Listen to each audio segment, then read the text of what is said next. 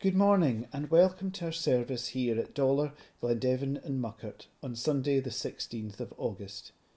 Tony, our minister, is on holiday, but will return next week when we hope to have the churches at Muckert and Dollar open for a short service of worship, pending authorisation from Presbytery. Our service will also continue to be recorded and available online for those who would prefer to join us that way.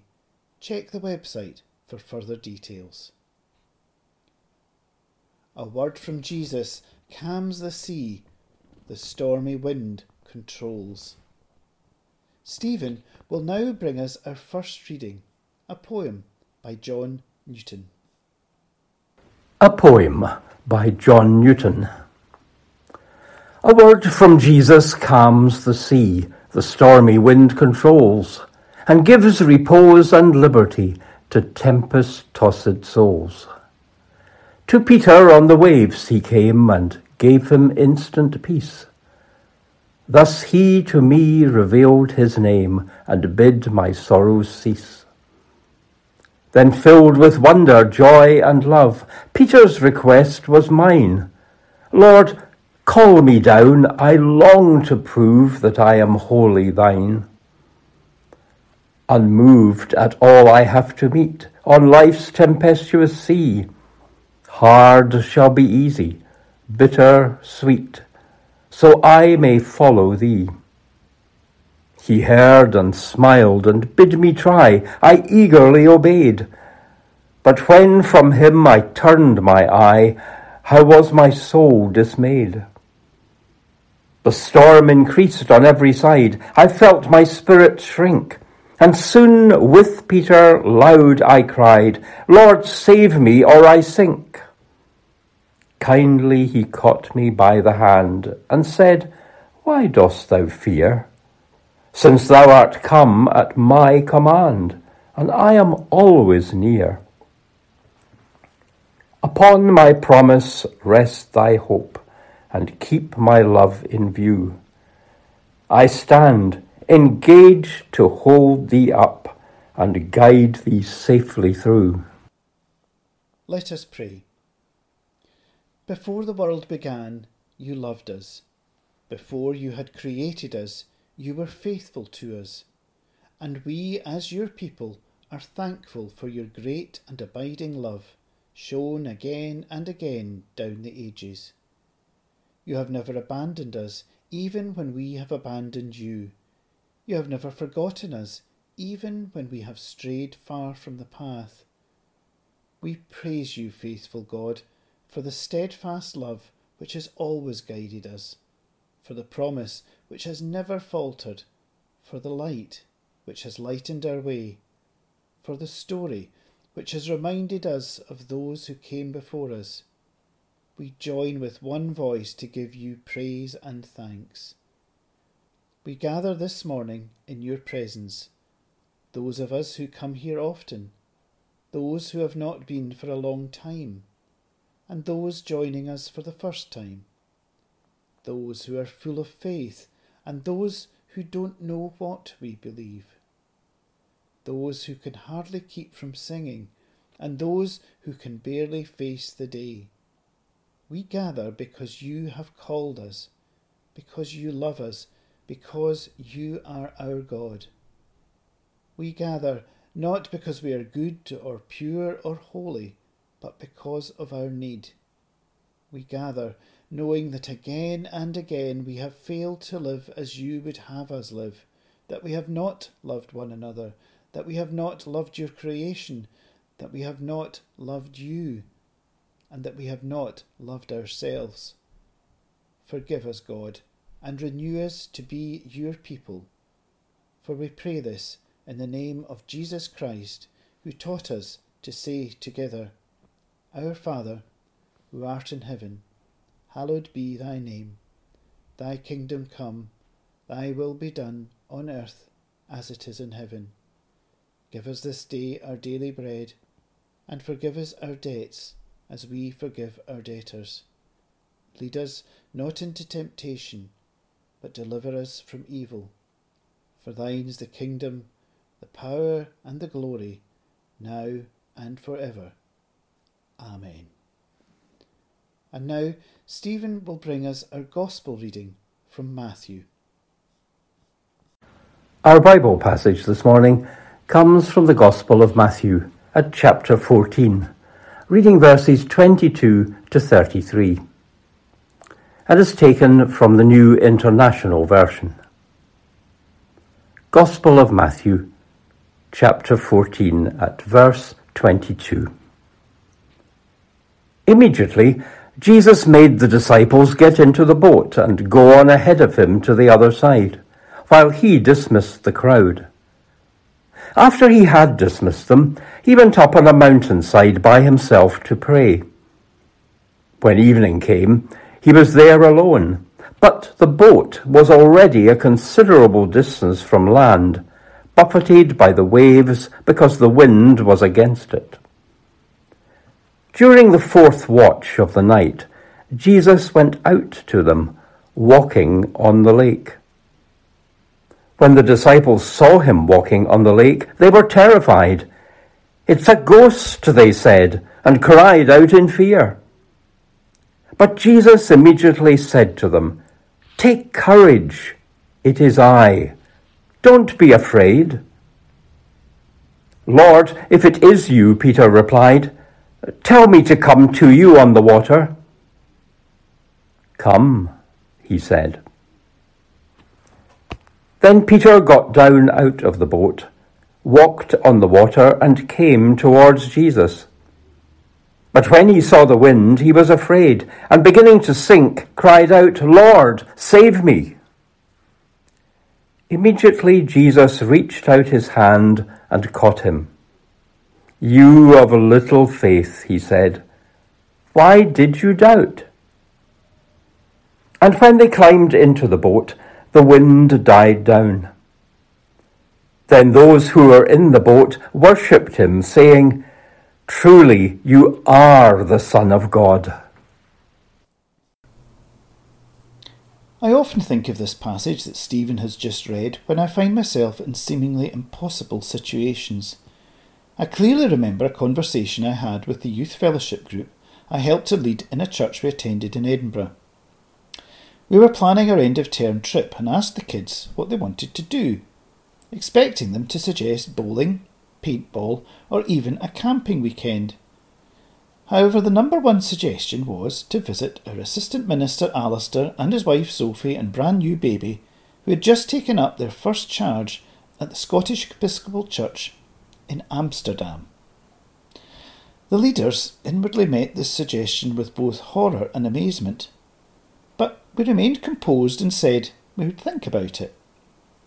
The thought of taking 20 teenagers abroad and to a big city like Amsterdam seemed to be totally impossible, foolhardy and crazy.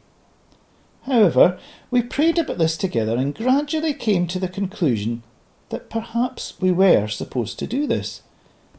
Finally, after more prayer and preparations, the trip went ahead and was an enormous success. We slept on the church hall floor, took part in the Sunday service, and visited some brilliant Christian charities that were working with refugee kids and within the red light district. A visit to Anne Frank's house rounded off a profoundly moving and inspirational weekend that touched the hearts of the kids and the leaders. A wonderful experience which we still remember today. It was an example of stepping out into the unknown and trusting in Jesus to protect us. Doing this took us on an amazing journey that enriched our walk with him. The story of Jesus walking on the water occurs in 3 of the 4 Gospels, but it's only in the Gospel of Matthew that we have the addition of the part about Peter asking Jesus to call him, and Peter's subsequent swimming lesson. When studying this passage, we usually tend to focus on Peter, who finds himself sinking into stormy seas when he begins to doubt Jesus. But if we only focus on the moment that Peter sinks, we will have missed the most wonderful and promising part of the story. We can focus on Peter sinking if we want to, and it seems like most of the church does, but that's not the whole story. I want to encourage us to put the failure aside for a time and look at the promise. Peter walks on the water. He walks in the water just like Jesus. He sinks after a few steps, yes, but for a brief moment, Peter walked on water. Peter showed great faith in getting out of the boat and going to Jesus. The reason he sinks is not because it was wrong to get out of the boat. Peter only sinks when that faith wavers. The greatest failure in this story is not Peter, but the rest of the disciples, who sat huddled in the boat, still wondering if they were seeing a ghost. Peter's faith may have been weak, but it was much stronger than the rest of the bunch. Peter had boldness. All of the disciples got safely to the other shore, but only Peter walked on water. How much we have missed if we only remember that Peter sank. This is a passage of promise. If you respond in faith to the call of God, you can walk on water. The lesson: if you want to walk on the water, you've got to get out of the boat. If you haven't already done so, I would encourage you to read John Ortberg's book with that very title. If you want to walk on the water, you've got to get out of the boat. It explores the concept in much greater detail than we can here in a practical, encouraging and entertaining way. We talk about wanting to work miracles, wanting to do great things for Christ, but yet we don't want to compromise the comfort and safety of the boat. It can't happen. Miracles, just by definition, are risky. They defy what we believe to be the usual order of things. We can't walk on water without getting out of the boat, without taking the risk. Miracles are not a result of practical living and common sense. Miracles make no sense at all. In fact, none of our faith makes sense to the folks sitting still in the boat. Babies born to virgins don't make sense. Empty tombs don't make sense. Choosing death in order to live doesn't make sense. Ruling by serving doesn't make sense. Being first by bringing up the rear doesn't make sense. And it certainly doesn't make sense to step out of a perfectly good boat at the height of a storm. But there stands Jesus outside the boat, making no sense by standing on top of water that should be sending him to certain death. He doesn't come to us in the way we would expect, rowing up in another boat. He's walking on the water. And instead of leaping into the boat with us and saying, "How's it going, guys?" he stops outside the boat, standing on the water, and calls us to come.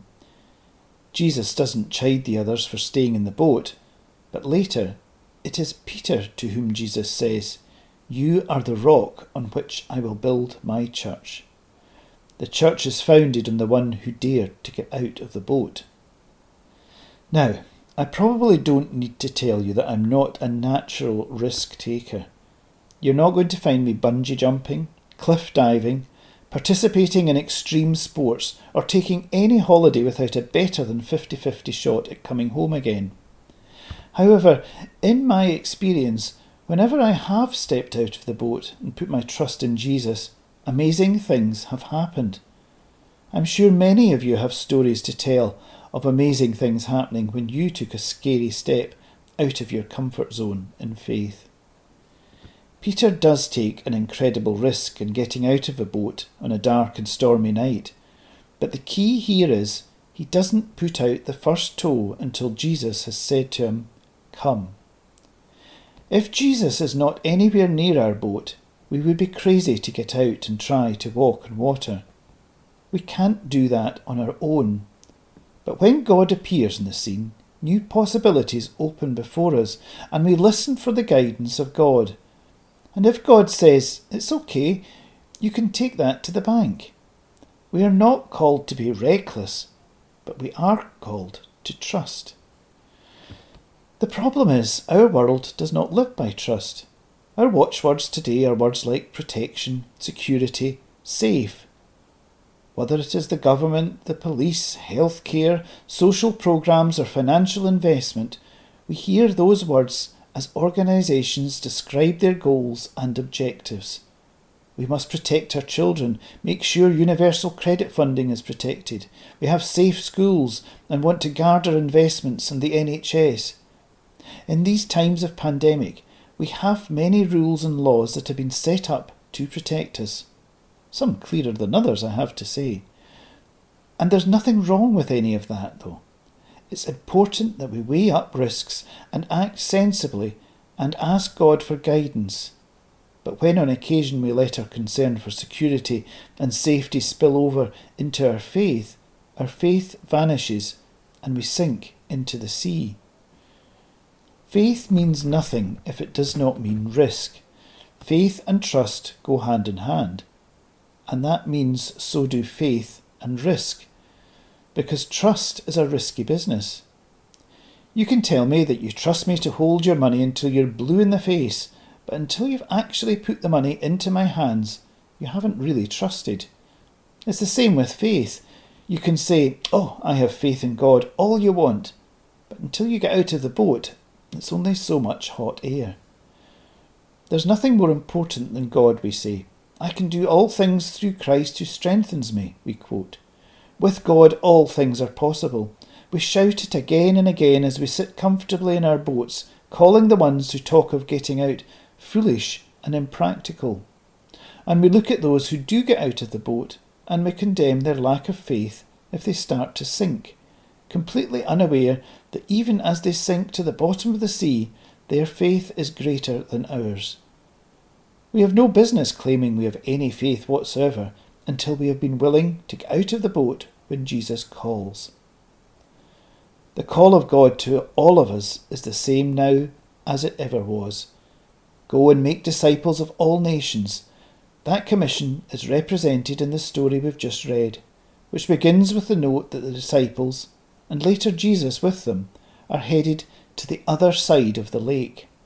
Interestingly, every time that Jesus goes to the other side of the lake, he's going to be with Gentiles, and as in those times, that was Gentile territory. The church exists to make disciples, and in the day we forget that. We cease to be a church and become a cruise liner, trying to make sure that the passengers are comfortable and having a good time. I wonder if we can consider how Jesus might be calling us, both individually and as a church, to get out of the boat. In these uncertain times, we're having to rethink how we live, and we have to rethink how we do church. Maybe Jesus is standing there outside the boat and calling to you personally.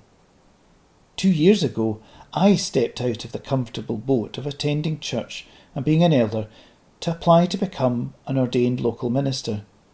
It was an incredibly scary step, but so far I'm still just about on top of the water. This journey with God has been exhilarating, unexpected, and not a wee bit scary, but I have found that when God directs me to give, there is always enough left over. Maybe God is calling you to take what many feel is the scariest step of all, to share your faith with someone else. Has God ever helped you? Has prayer ever made life a little more bearable? Have you ever found real comfort in your faith? At this difficult time, many people are hurting. Some will learn they've lost a job. Some might realise their family is breaking up or suffering pain and illness. Some might ignore their children or exchange hurtful words with a friend and wonder how to make it right. Is it really fair to keep the good news of Jesus hidden inside church walls and hope that whoever needs it will happen to wander in? I'm not one to bang on people on the head with Bibles or threaten those made in God's image with the fires of hell, but I am one who believes that there is no better way to live life than with God. And my heart breaks for those who haven't figured that out yet. To make disciples is the calling of this church and of every church that bears the name of Jesus Christ. If you want to walk on the water, you've got to get out of the boat. A quote I love says, "A ship in a harbour is safe, but that's not what ships are built for." God calls us to set sail, and once we're out on the raging sea, we see God and some new possibilities. Jesus is on the water and bids us come. Do we dare? God is patient with us when we can't seem to leave the comfort of the boat. But the church was built on Peter, not the others. Can you hear the voice of Jesus saying, "Come"? If you want to walk on the water, you've got to get out of the boat. Amen. Let us pray. Like the disciples, when we are tired and weary and out of sorts, the last thing we need is to be confronted with our Lord approaching us on water. In the midst of a storm, we long for calm, not more high jinks. We batten down the hatches, retreat into ourselves, admiring those who launch themselves into the waves, but happy to sit back and watch and smile with satisfaction as their efforts are swamped.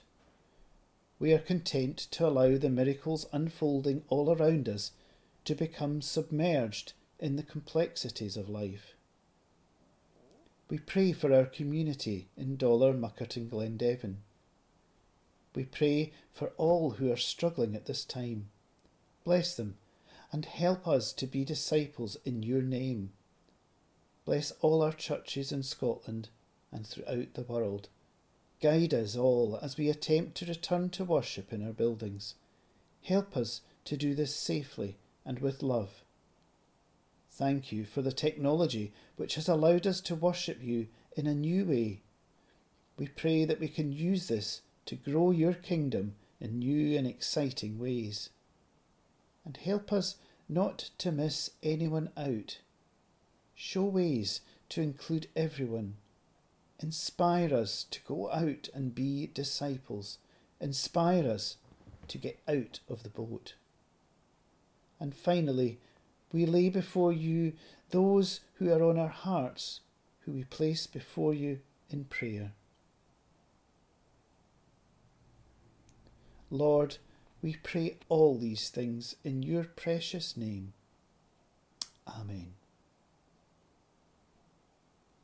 Thank you for joining with this service today, and do remember to check the website for updates on services next week, where recordings of all our services are available for those who prefer to listen at home. And finally, let us close in prayer. Jesus reaches out to help his friend, and the waters calmed. We go now to find ways of doing the same. Reach out and give someone a hand up this week. And the blessing of God be with us all. Amen.